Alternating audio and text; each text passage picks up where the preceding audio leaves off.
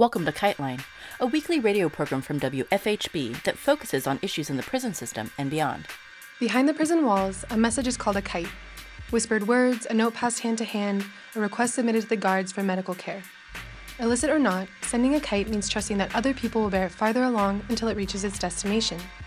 Here on KiteLine, we hope to share these words across the prison walls.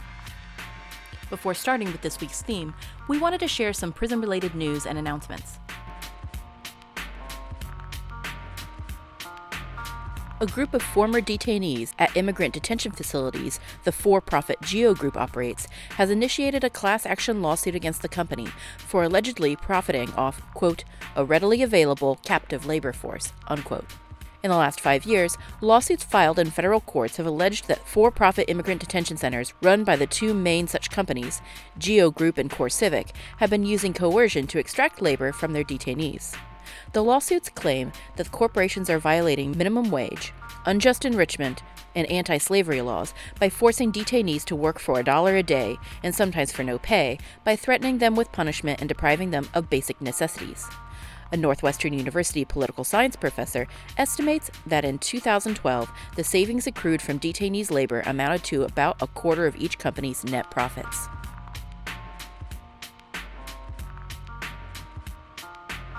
Scandals continue to swirl around the Vermont Department of Corrections. In the wake of two rebellions inside men's facilities, journalists with 7 Days Vermont have now shone a light on conditions inside Vermont's only women's prison, in Chittenden. There, guards have coerced prisoners and ex-prisoners into sexual relationships while using strip searches to humiliate and punish women. One guard seized cocaine from a prisoner in order to use it himself. DOC long turned a blind eye to the extent of awarding that guard with a Shift Supervisor of the Year ceremony. These abuses are endemic in America's prison system, with at least 200,000 sexual assaults annually across the country's prisons.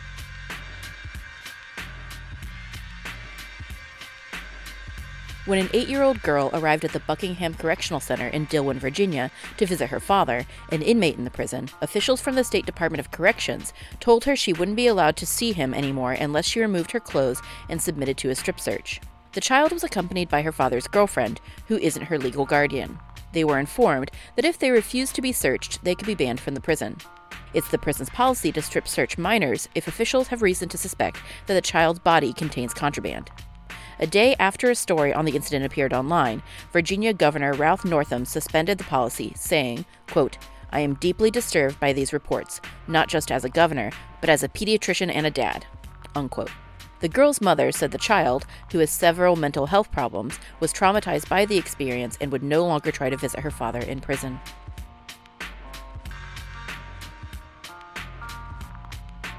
On our show this week, we hear from Dennis Boatwright, a co-organizer with MAPS, Michigan Abolition and Prisoner Support. He presents From Convict to Inmate, which traces the counterinsurgent and repressive measures, such as isolation, book restriction, and even the colors used within the facilities, that's used by the Michigan Department of Corrections to neutralize and depoliticize prisoners, despite conditions worsening.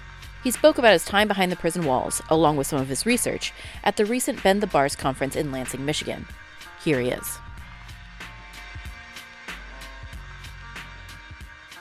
My name is Dennis Boatwright. I was incarcerated 24 years. I was in there from 1989 to December the 3rd of 2013, and I've been home almost 6 years now. About almost 20 years ago, I was corresponding with Lucino Hamilton and Siddiqui Abdullah Hassan, Jami Baruti. And it occurred to us, we used to always get excited when they passing out mail, very excited when we see the guard coming down the hall passing out mail, because, I used to be wondering, I hope it's from Lucino or somebody or Baruti or Siddiqui Abdul Hassan. And I had mentioned that to them in one of my letters. I said, you ever get excited? He said, yeah, I get very excited about that. And then we all came to conclusion that we are very lonely in prison. Revolutionaries or politically conscious prisoners are very lonely in prison. There are not that many of us in there. And one of the sad things about it, when I was in Alger Maximum Security Prison, I used to get subscription to the Wall Street Journal, the New York Times, the Black Scholar is a scholarly journal. I used to have all of these subscriptions to these papers, and we in solitary confinement. And when I used to read them kind of fast, and I used to try to pass it along to other prisoners, and nobody wanted to read them for free. And I'm paying like $900 a year just for the New York Times alone, everyday subscription. But nobody wanted to read it. Nobody wanted to read the Black Scholar, the USA Today, or any other thing, even the San Francisco Bay View. And this is kind of saddening to me, because here it is, I'm in a prison with 13 other inmates, and nobody wanted to do any reading. And this is right around 2003, 2004, 2005. Nobody wanted to do any reading. So it became somewhat disheartening. So this is why I developed a strong bond with the three convicts that I mentioned, because being conscious in prison, especially nowadays, is very lonely, because you have nobody to talk to. Things that we're talking like right now, you don't have these conversations on a daily basis in prison. So I had to wait till I get a letter to get some type of mental stimulation for other prisoners who were lamenting the same thing. When we look in Lucasville, when you look at the total population of prison, when you have like almost over 2 million people, it's very few Ajamus. It's very few Siddiqui Abdullah Hassan. And sometimes we think there's a lot of people, because when we organize in an uprising or a protest, what happened is you have people who, like what they call like spontaneous combustion. They are join in, not really knowing what's going on. And this is why once the riot get put down, you see a lot of other prisoners kind of like disappearing from the scene, because they never was there for the right purpose. So I did a study for Lincoln University. It was kind of like supposed to have been like an honorary doctorate degree on why don't you see too many Ajamus? Why don't you see many Lucino Hamiltons? T'Chaka, Oligala, Shabazz. Why don't you see those people? Why aren't there many more of them, considering the oppressive nature of prison? So I did some studying about this. And when I came to prison in 1989, it used to be common to see a Willis X. These the type of person like Willis X and LaSalle X and many others that's not here, that gave me the wretched of the earth as soon as I came to prison from the county jail. But you didn't see them anymore. And I'm at a young age.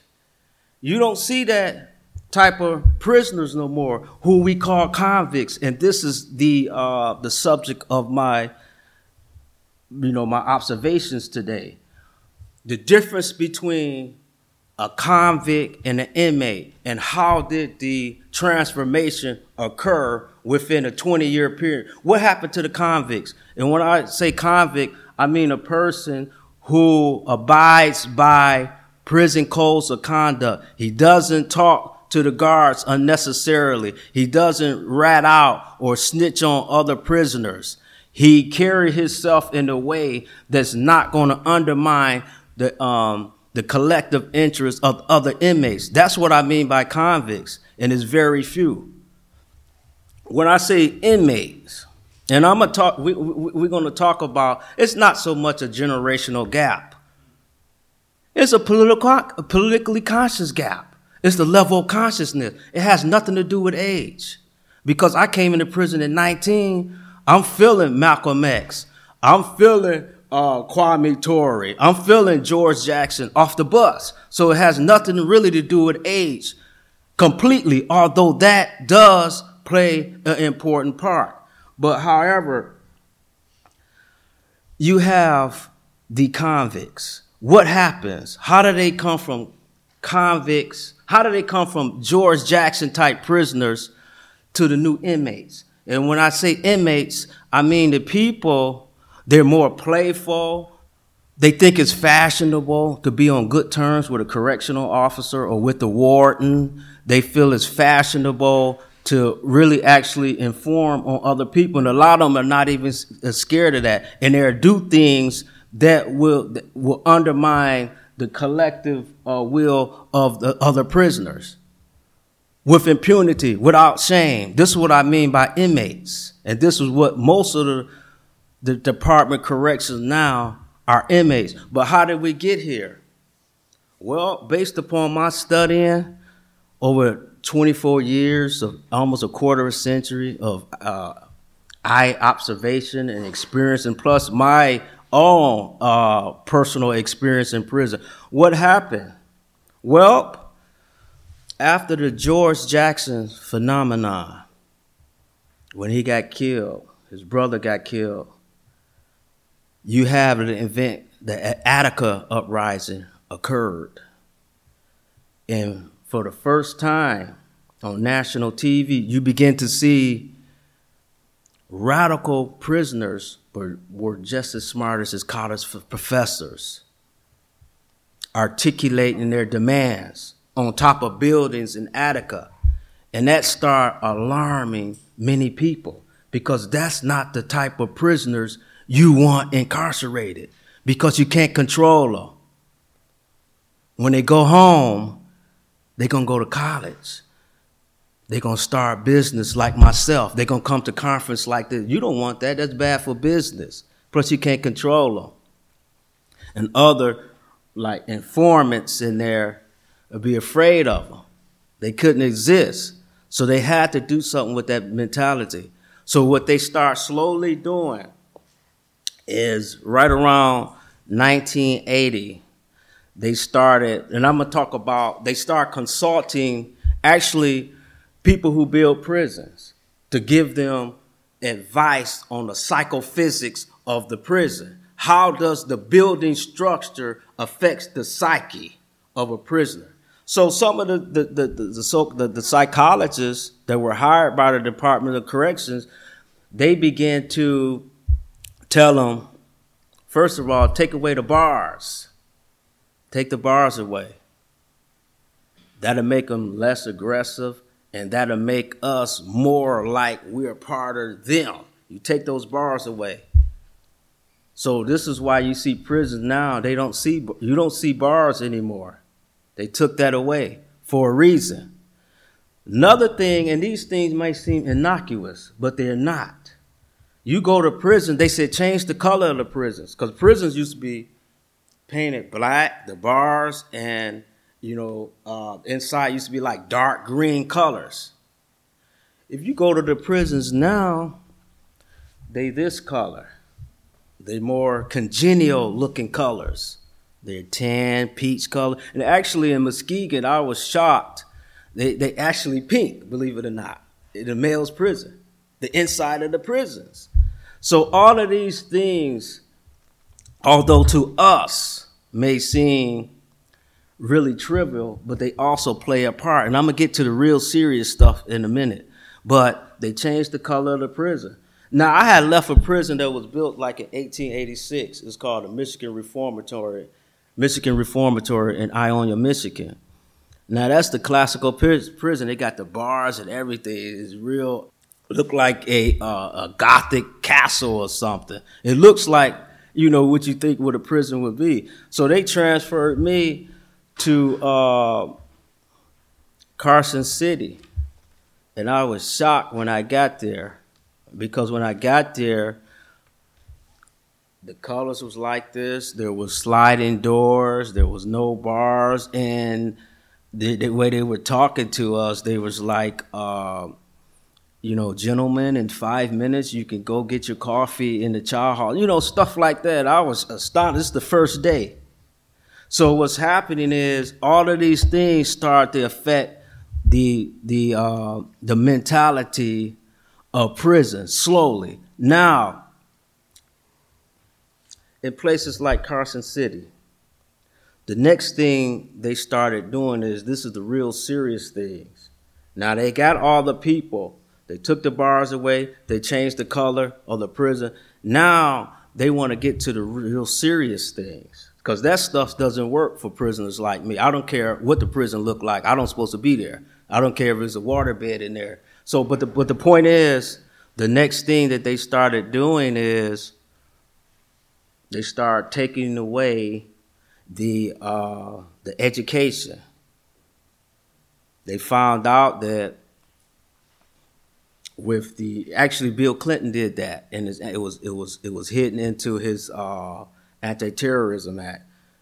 And what they wanted to do, and before I get to that, they wanted a prison to look like it was liberal, but they wanted to keep the alt-right policies in there. Now, although the prison looked at different, it was still ran like white supremacists. You know, like Donald Trump was personally running these prisons. This is how they were, although they looked at congenial. But they took the education out because they know that by taking that out, there's a strong correlation between the level of education of a prisoner and the likelihood of he reoffending once released. So they took that out. They closed down prison newspapers in there. And by the way, Willis X used to be one of the editors of the prison newspaper, and he actually won awards. Got world recognition for some of his work he's done. But they closed that down because a person like Willis X was writing the for real stuff. And before they closed that down, they started pushing people like Willis X out of the editorial board. They start replacing with these more made for TV, CNN type people that's going to put puzzles, in the paper and different things like that. Now, another thing, what they start doing is they start isolating prisoners who were more critical of the policies, the oppressive policies, who were, on the yards trying to raise the consciousness of other prisoners. They start isolating, and they came up with this ideal called STG, Security Threat Group. It's supposed to be for a group, but it's really for individuals. Because prior to 1980, we used to have a lot of religious groups in there, different Islamic groups, and then a new phenomenon started coming in 1982. And if anybody's familiar with Detroit, we had the Young Boys Incorporated, we had the Pony Down, as they call them, and many other, drug gangs. And slowly, these people start coming into the prison. They start getting incarcerated, and they slowly, they join in groups. Different groups is in there. And eventually, this is just from my own observation, I know a lot of them personally, they start getting in leadership type roles in these groups. And sometimes some of that, drug dealer mentality will get into the group where they're starting wars amongst other groups. So we had a group called the Melanics. In Indiana, during the 1980s, many brothers start embracing Republic of New Africa. People probably have heard that. And in the Michigan prison, they started embracing, what they call Melanics. It's like a black nationalist militant group. Lucino Hamilton, Baruti X, that's where they all come about. So the STG was made for people like that, to keep them isolated. And this is why in the 1990s, you start seeing maximum security prisons start to proliferate in Michigan. They started Standards Max, Oaks Max, Alger Max, Marquette was already there, and Barrica Max. They start isolating us and putting us in there so that we won't be able to establish some type of bond with the general population. So they keep us in total isolation. And if at best we may come out for an hour on the yard. But if you like in the Supermax, you lucky to come out maybe it's like a dog cage, maybe twice a week for an hour. So they started doing these type of things. And then another issue is when they start isolating us, they start started banning certain books. As again, like The Wretched of Earth was initially on that. Blood in My Eye was on that book. And believe it or not, even prior to that, you had books like Being in Nothingness by John Paul Sartre. He was banned. How could you ban a book like that? You know, Atlas Shrugged was banned. How do you ban that? These were type of books that were banned in the prison system. So by doing this, taking the education away, it started changing the narrative and the personality of prisoners. One officer told me I had, like I said, I was trying to do a doctorate dissertation for Lincoln University. As soon as I completed, the warden, they confiscated it from me. When I had left the cell, I was in the yard, I was in the maximum security, they confiscated my only copy of it. And they used to call me out to use some of my findings against me. And they told me this. They was like, you forgot to put BET. They said, we love BET. I said, why? They said, that's the best Novocaine opium for prisoners. Because the programming here is mostly music and entertainment, is not promoting critical thinking. And they said, that's why we got that. He said, you should have put that in your dissertation too. And they was trying to really be funny, towards me. So over a period of time, prisoners' mentality started changing. And this is give you a general idea. Now,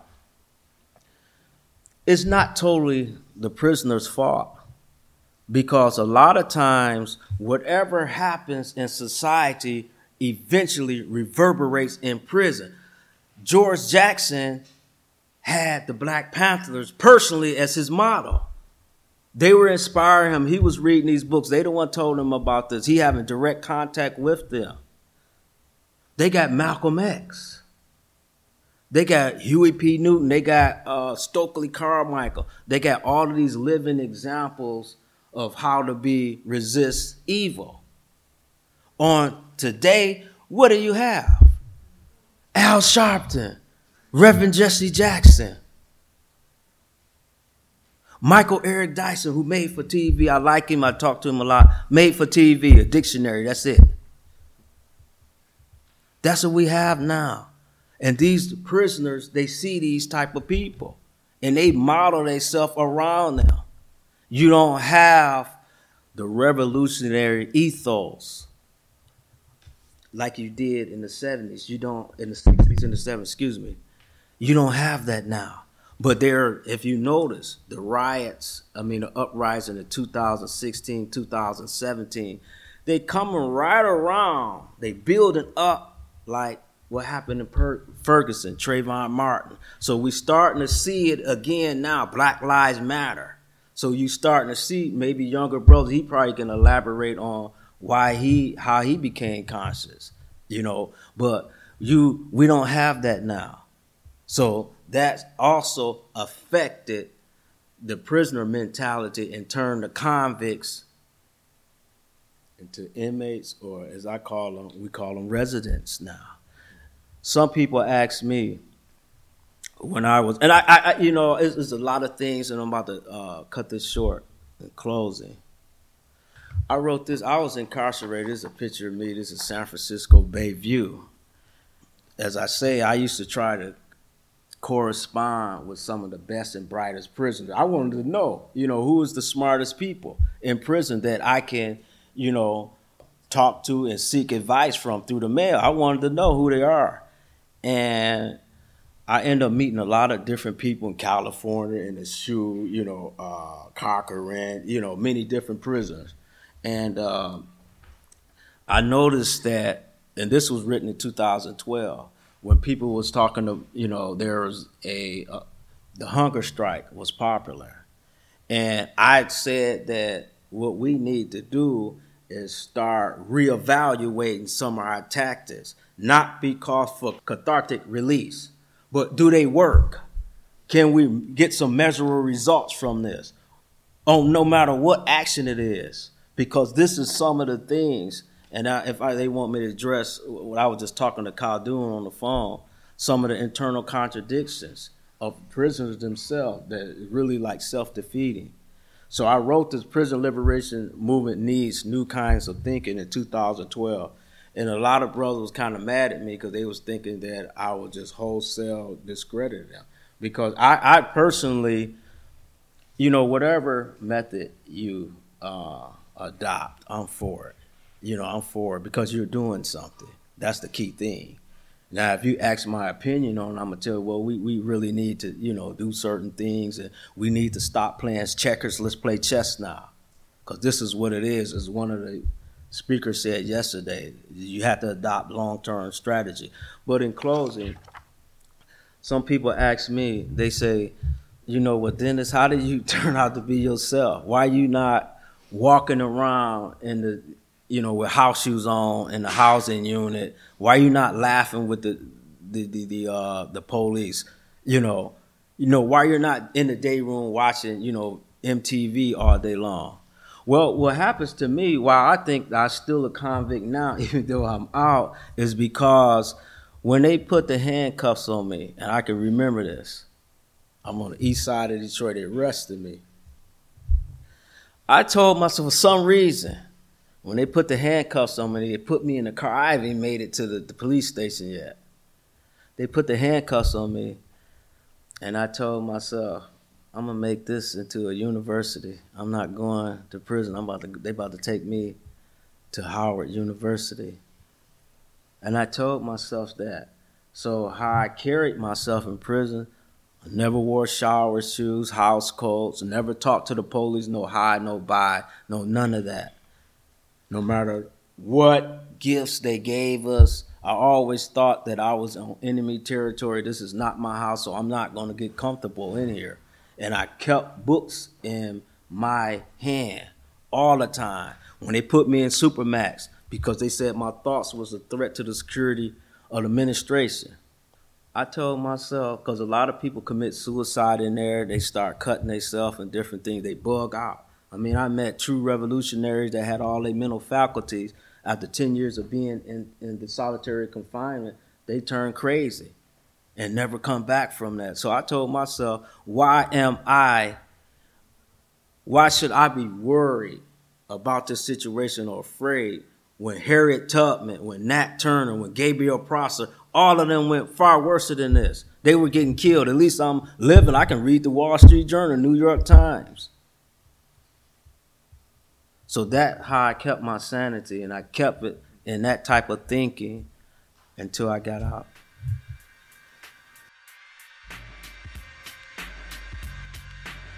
This has been KiteLine. Anyone can reach us via our P.O. Box, KiteLine Radio, P.O. Box 2422, Bloomington, Indiana 47402. You can hear previous episodes of our show at wfhb.org/KiteLine. We also want your feedback and to share your story. Feel free to write us at kiteline@wfhb.org. You can follow KiteLine Radio on all social media platforms. If you want to support our work, you can find us at patreon.com/KiteLine Radio Show. Any funds raised beyond operating costs will be sent to folks on the inside. KiteLine is intended as a means of communication between people across prison walls. KiteLine, WFHB, or any affiliates airing this program are not responsible for the opinions expressed on the show. Please join us every Friday for more stories, news, and insights about the impact of prison on our community. Thank you for listening.